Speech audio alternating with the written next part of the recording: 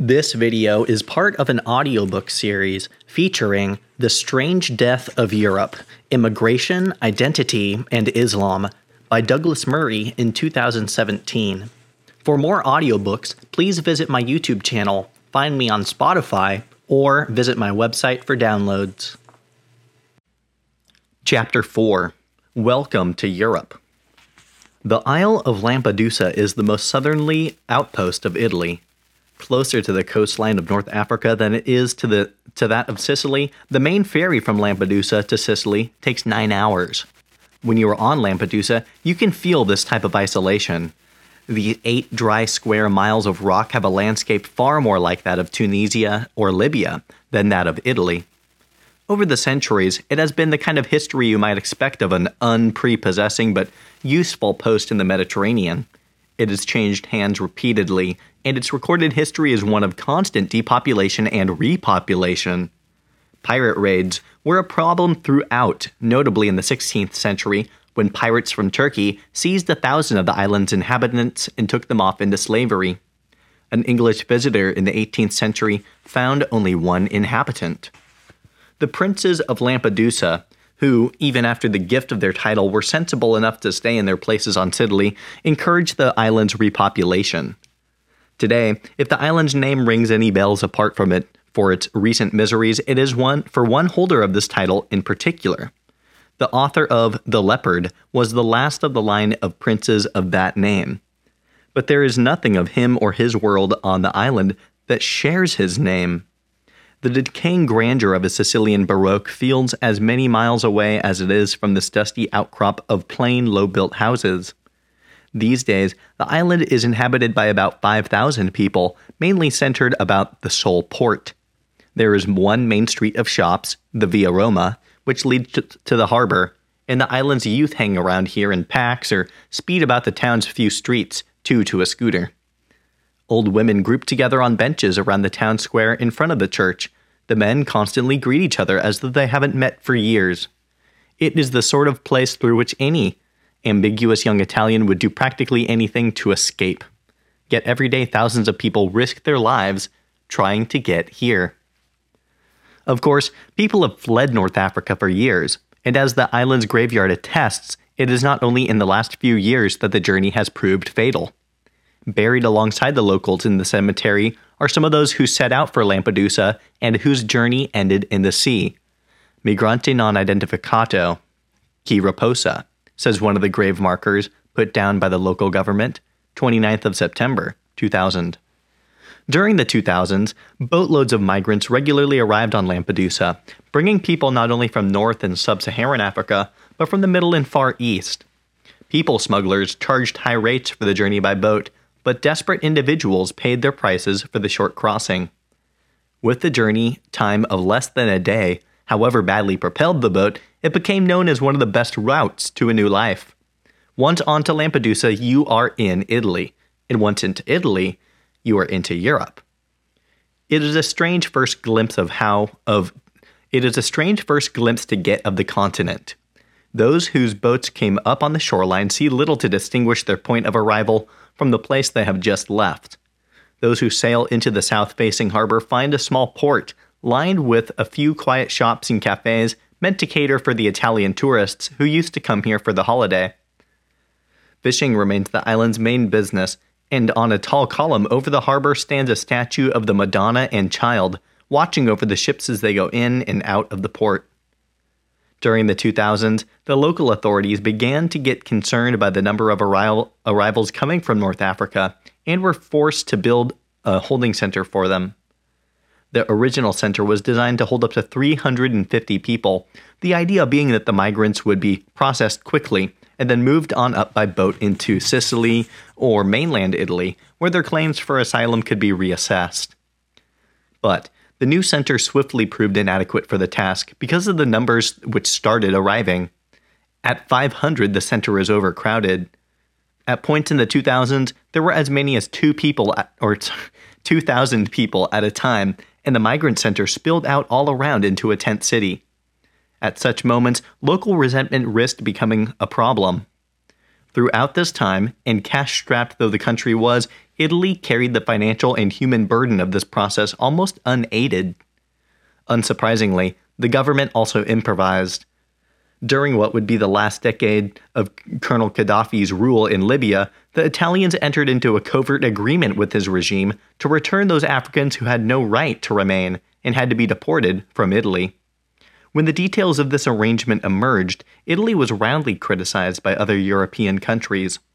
But the country was only experiencing the sort of concerns and compromises that everybody else in Europe would encounter next.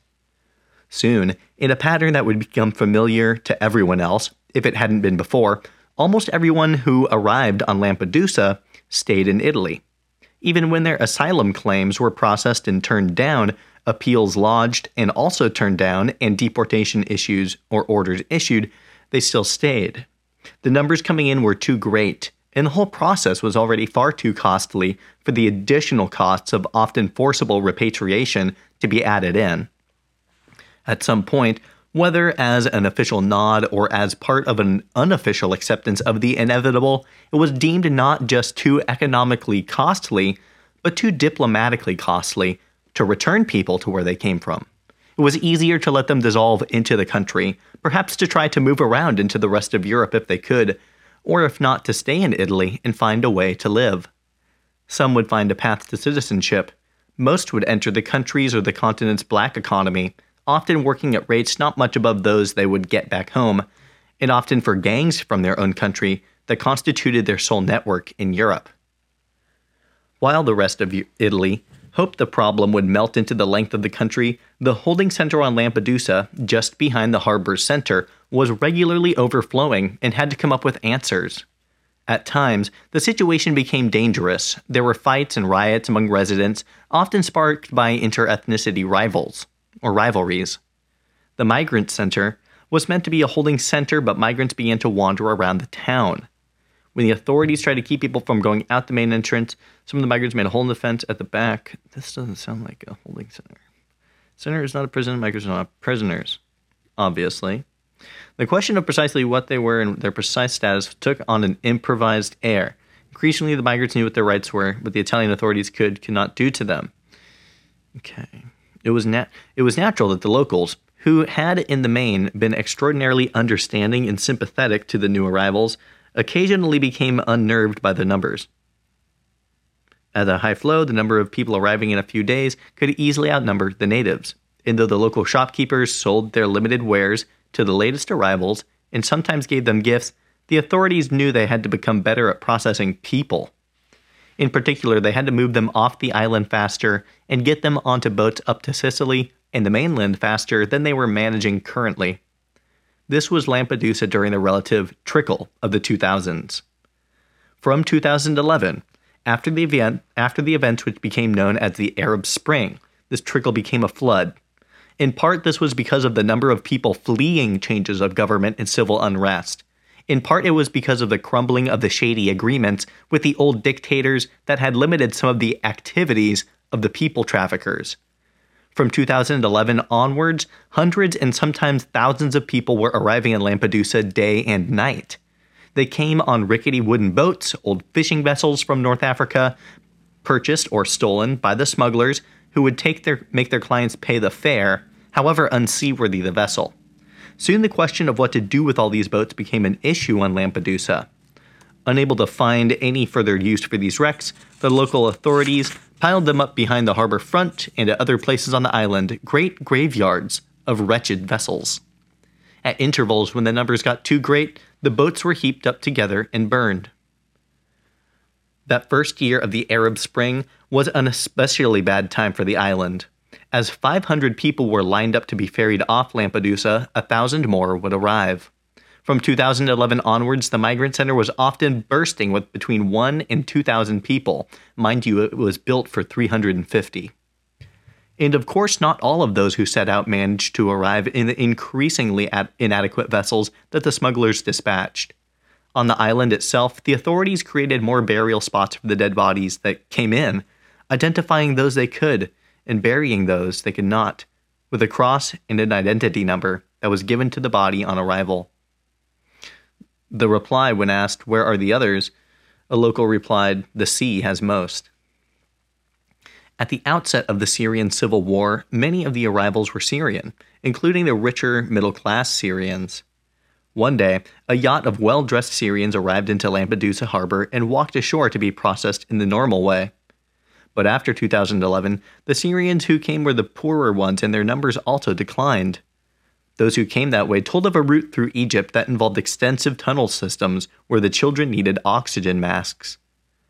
Different ethnic groups came through different routes, but they also had different expectations and different wishes. Most expressed a desire to stay in Italy. Only the Eritreans did not, perhaps because of memories of their former colonial times. They alone always expressed a desire to head on north into the rest of Europe. As some observers noted from the outset, the demographics of the migration were suggested in themselves. Perhaps 80% of the people coming in were young men. There were also children, including unaccompanied minors, who caused the most concern for the waiting authorities. Nigerian children who were alone were often being sent into Europe to be trafficked.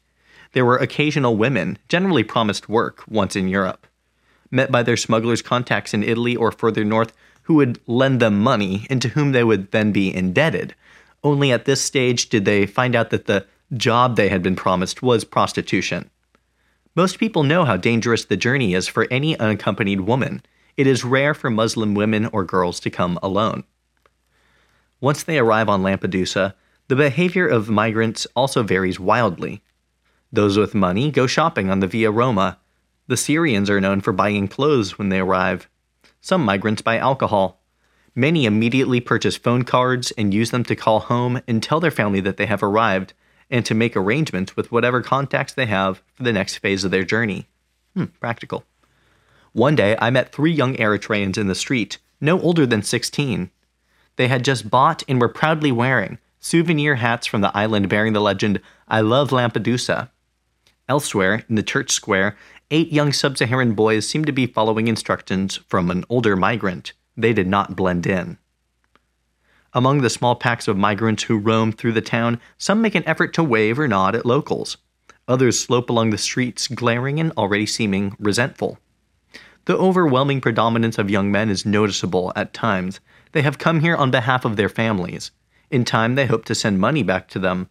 Most of all, they hope that they will be able to bring their families to join them. By 2013, the flow was so great that the government took the unusual step of flying recent arrivals off the island and onto Sicily or the mainland. That July, Pope Francis visited Lampedusa to an ecstatic local reaction. He threw a wreath into the sea and presided over an open-air mass, during which he used a small painted boat as an altar. The Pope used the visit to condemn the global indifference to what was going on and urged the world to a reawakening of consciousness. For the inhabitants, it finally seemed some appropriate recognition of what was actually happening on their island. Then, on the 3rd of October 2013, a boat that had set out from Mistrata, Libya, mainly filled with sub-Saharan Africans, sank off the coast of Lampedusa. The Italian Coast Guard saved more than 100 people, but over 300 migrants still drowned. There was a huge outcry. A day of public mourning was announced in Italy, with flags flown at half-mast and a minute's silence observed in all Italian schools. On Lampedusa, a silent candlelit procession and evening mass were attended by most of the residents of the island. So many bodies were brought in that a hangar at Lampedusa's tiny airport had to be turned into a temporary mortuary. A political outcry also ensued, not just in Italy but around the world. The Secretary General of the United Nations, Ban Ki-moon, said that the tragedy proved the need for more channels for safe and orderly migration. Further sinkings the same month, with the loss of dozens of lives, drew increasingly strong reactions. Whilst calling for more European aid, the Prime Minister of nearby Malta complained that the Mediterranean was becoming a cemetery. Finally, international attention began to be paid to what was happening on the seas around Lampedusa. As a direct response, the Italian government, with some wider support, launched Mare Nostrum, or Our Sea. The Mare Nostrum policy allowed the Italian Navy to patrol almost 70,000 square kilometers of water off Lampedusa and operate search and rescue missions for migrant ships. Navy frigates and helicopters were backed up with coastal radar networks at a cost to the Italian government of around €9 million a month. NGOs cooperated with the policy and arranged to be on board the government vessels to assist when migrant vessels were intercepted. The policy undoubtedly saved many lives, but it also created new problems. Among these was the fact that the people smugglers operating from the lawless zones of the Libyan coastline now no longer had to try to use vessels even as able as those they had been putting out to date. Mare Nostrum had brought the border of Europe even closer to Libya. All that the smugglers now had to do was launch any boat into the water. If it happened to stay afloat, the Italian Navy would meet it halfway to Lampedusa or sometimes even closer to Libya. If the migrant vessel was seaworthy, the Italian Navy would tow it into port at Lampedusa. Normally, the migrants would first be brought aboard the Italian vessels. This operation, which lasted under a year, was applauded by the International Organization for Migration, or IOM, among other international bodies, which later estimated that during this period, Italian vessels brought around 150,000 people into Europe. The IOM repeated the official line that the operation did not encourage more people to come. Nevertheless, with the numbers so substantial and no end in sight, the cost of Mare Nostrum soon proved too much for an Italian state still staggering through the various Eurozone crises. And so, after a year during which officials had sought to help but been given hardly any, the job of Mare Nostrum was turned over to the EU's Frontex border agency under the title Operation Triton. This too sought out boats crossing from North Africa and either assisted the migrants onto the Frontex vessels or guided their boats into harbor at Lampedusa or Sicilian ports, such as Augusta, toward which many boats were also heading. Throughout the period, Frontex and other officials also continued to deny the operation was causing any pull factor. Yet how could it not? On one side of the Mediterranean were people from across Africa, the Middle East, and the Far East, some of whom had been traveling for months to get to the shores of Libya and to embark on this final journey. Word of Italian government policy and European attitudes to what was happening undoubtedly filtered back. The advantages this gave the smugglers were considerable, not least because the greater the demand, the higher the prices they could charge, and the more people they could pack onto their boats. The stories of the behavior of the smugglers obviously also came with the migrants, some of whom had paid up to €4,000 for the crossing alone. But the bargain was rarely straightforward. Rape was commonplace, especially of women, whether accompanied or not. Many migrants made it to Libya only for more money to be demanded from them than they had already paid. Possessions were seized. Some migrants told of the smugglers using a migrant's mobile phone to video their abuse and torture. The video was then sent to the migrant's family with a threat of further torture unless they sent more money. The officials who process the migrants once they arrive in Italy get to know where the traffickers' safe houses are, but next to nothing can be done inside Libya to punish the gangs. Although the world sees all these people as migrants or refugees, between and among themselves they are very different people, with different backgrounds, and all with different reasons for finding themselves on the same journey. One demonstration of this is the hierarchy that exists among the migrants even once they are on the boats. Racism between and among the migrant groups is routine. For instance, Tunisians and Syrians look down disapprovingly on the sub-Saharan Africans, and not only metaphorically. When the boats set out, the best places in the vessel, at the front and on the deck, are occupied by these better-off groups from the Middle East and North Africa. The Eritreans, Somalis, and others sit or stand in the hold of the boat. And if the boat goes down, it is these people most likely to perish. During the summer of 2015 on Lampedusa, I got speaking to two Eritreans in their late teens or early 20s, sitting in silence on the edge of the harbor, picking at their feet and looking back over the sea they had crossed. While huge naval vessels scoured the horizon beyond, the two showed me the boat, sitting between the two Italian government vessels in the harbor that they had arrived on the previous week. It was, among the battered old boats that set out from Libya, comparatively seaworthy. It had been spotted by the Coast Guards and escorted into the harbor by a helicopter with accompanying rescue boats. The two Eritreans had traveled at the lowest point in the dark hold of the boat, but it had stayed afloat and so they had stayed alive. The NGO workers who are tasked with getting the people off these rickety boats in the middle of the sea have terrible stories to tell. When a boat is spotted at any time of the day or night, and workers are not on an official vessel, they have an hour or two at most to get down to the harbor. One worker says that when the migrants board the naval vessel at sea or the harbor on land, they are told, "You're in Italy." Then the workers reassure them that they are safe. Again, apart from the Eritreans, most people are very happy and smile. In the countries they come from, people are suspicious of officials, and especially the police. So for third parties to reassure the migrants that here in Europe the police and officials will actually work for them is a very important reassurance. One NGO worker relates that the first thing she says to the migrants when they got onto the naval vessel in the middle of the sea or into the dock at Lampedusa is simply, "Welcome to Europe." After what the migrants have been through even before the treacherous crossing from North Africa, it is hardly surprising that many of them will arrive at Lampedusa exhausted and traumatized. Some will have lost a family member on the journey. Yet they still come, knowing the risks, because for all the stories of sinking boats and deaths on board, most of those who set out will stay afloat, reaching Italian waters, and once there, become European citizens. Whether they are fleeing political, religious, or sectarian persecution, or whether they are after a better life in a developed world, all will claim asylum.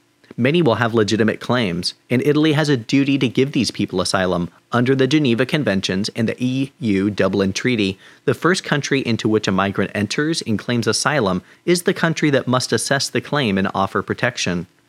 But the bitter truth is that there is almost no way to find out who is who or what is true. If the flow of applicants was not at the levels it has been for years, then the fingerprinting, interviews, and everything else that follows could be carefully assessed. Backstories could be cross-checked and followed up on, but with the arrivals coming at this speed and in these numbers, there was never any chance of this. Two other elements make all of this far worse. Many, and sometimes most, of the people arriving deliberately bring no paperwork with them because being unidentified is an advantage. Amid the demands on the time of the agencies, people can pretend to be other ages, or other people, or even from another country. When it became known that a particular group were being put to the front of the asylum queue, Syrians, for instance, then a large number of people would claim to be Syrians, even though some of those working with the refugees noticed they were neither speaking any Syrian dialect nor knew anything about the country they claimed to be from. This phenomenon is at least partly caused by NGOs that advocate for any and all migration into Europe as part of the borderless world movement. As the flow of migrants grew in the 2010s, some NGO groups decided to help migrants before they even got to Europe. They provided easily accessible information on the web and on phone apps to guide would-be Europeans through the process. This included advice on where to go and what to say once there. Frontline workers noticed that as time goes on, the awareness of the migrants about what will happen to them and what they should expect becomes ever clearer. In part, this is the result of word filtering back to their countries of origin from people who have successfully made the journey. But it is also because a movement exists that seeks to teach migrants how to stay in Europe, whatever the justice of their application. All these groups are correct in their assumption that in the 21st century, Italy has neither the money, the time, nor the will to go painstakingly through every single application. Of course, there are people who are refused asylum, at which point they could appeal the decision. But even if their appeal is turned down, it is rare for anything further to happen. It is rare to find any cases of someone arriving in Italy, being refused the right to remain, and then actually being sent back to their home country. Very occasionally, someone who has been convicted of a crime in Italy is repatriated, but even then the bar is set exceptionally high. It is easier to let everyone dissolve into Italy and then into Europe than it is to hold the line of the law. The truth is that once you survive Lampedusa's waters, you are in Europe for good. Of course, even those who may be lying about asylum are looking for an indefinitely better life than the one they have left behind. From Lampedusa, it seems easy to imagine schemes to distribute this vast and continual wave of people equitably and harmoniously across the continent. But anybody who knows even just Italy should know better than this. Aside from the tiny numbers of earlier and better-off migrants, most people who arrive will eventually find themselves sleeping outside the train station in Milan or in a car park in Ravenna. The lucky ones will end up working for gangs or trying to sell imitation luxury goods on the bridges of Venice or down the side streets of Naples. Whenever they see a policeman or the flash of a police car's lights, they will hurriedly gather up their counterfeit bags or wheel away the tray of imitation sunglasses and hurry from the scene. They may be more protected, free, and safe than they were in their home country, but their future can hardly be said to be bright. And Lampedusa is only one small island. During recent years, boats full of migrants have also come ashore on the islands nearest to Lampedusa, including Malta and Sicily. In 2014 alone, the year before the migrant crisis began, 170,000 people arrived this way. Officials talk of solving the problem by filling Libya's recent government vacuum. But they forget that the flow of migrants continued even during the period when European governments, including the French, were paying bribes to Gaddafi.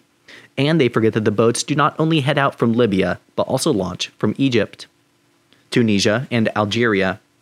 What is more, this is in any case only one route. Over to the west of the Mediterranean is another route entirely, going up from Morocco and into Spain.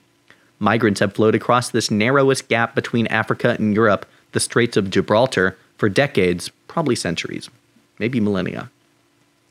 Despite Morocco having the best relations of any North African government with any European country, and therefore the best chance of doing deals to stop the smugglers, the migration to Spain has not been stopped. Indeed, during the early 1990s, the movement of migrants through this route proved to be the harbinger of what was to come. In those days, the going rate for the people smugglers to traverse 10 miles of sea was $600.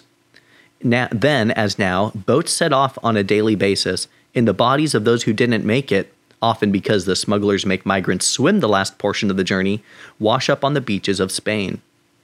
Then, as now, the movement was not only continuous but diverse. One report from 1992 documented that of 1,547 illegal migrants detained by the Spanish authorities in Tarifa alone over a 10-month period, there were 258 Ethiopians, 192 Liberians, and 64 Somalis. As the report observed, word of a new route had spread far beyond Morocco, not only Algerians and growing numbers of sub-Saharan Africans, but also Filipinos, Chinese, and even the occasional Eastern Europeans among those detained. Among those who were fleeing, some were escaping oppression, while others were simply looking for work or a better quality of life. As Santiago Varela, Spain's then Deputy Interior Minister, said, quote, "In North Africa, there is a structural problem. We don't know how its political and economic situation will develop, and the demographic pressure is enormous." He was referring to a situation in which even then 70% of the Morocco population was under the age of 30 and official unemployment figures sat at 17.5%. Varela continued, "You can't yet compare our problem with that of other European countries, but it's a warning of what can happen here in the future. Spain has passed very quickly from being a land of emigration to one of immigration," end quote. Varela was speaking after a period in which North Africans who had previously headed toward France and Belgium were instead looking to find jobs in Italy and Spain, at a time when neither country required visas. The migrants could enter the country as tourists and then travel on to the rest of Europe. And the part of the pull factor was was Europe's commitment to lower the internal borders between countries, making free movement easy once anyone was in Europe. In the 1990s, efforts to clamp down on illegal entries were hampered by Morocco's refusal to take back any non-Moroccans who had left the country. Thus, as one Spanish official noted, even if the government did manage to deter boats in his region, quote, "they'll find other ways of getting in. They'll use bigger boats and land away from here. They'll try Italy or Portugal. While there's so much misery over there, they'll keep coming over here," end quote. Although efforts to stem the flow of migrants has been more successful in Spain than in Italy or Greece, the flow still continues today. In the 2010s, it is concentrated on the Spanish North African enclaves of Melilla, and Ceuta, which remain tantalizing positions for anyone seeking to make their way into Europe. Regular efforts by migrants to break down the fences and walls surrounding the enclaves mean clashes with police and frequent unrest.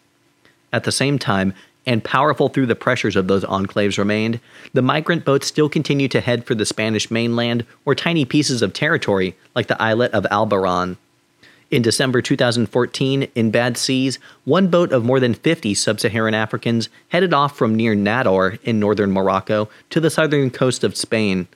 The Cameroonian Muslim captain blamed the bad weather on a Nigerian pastor who was praying on board. The captain and crew beat the pastor and threw him overboard before searching the other passengers, identifying the Christians, then beating and throwing them overboard in the same manner. This is only one more major route, one that has existed for years and where once again nothing is new but the scale. It was to this other side of the Mediterranean that the world's attention turned in the crucial year of the crisis. Thank you for watching. Please like, subscribe, and visit my channel for more exciting content.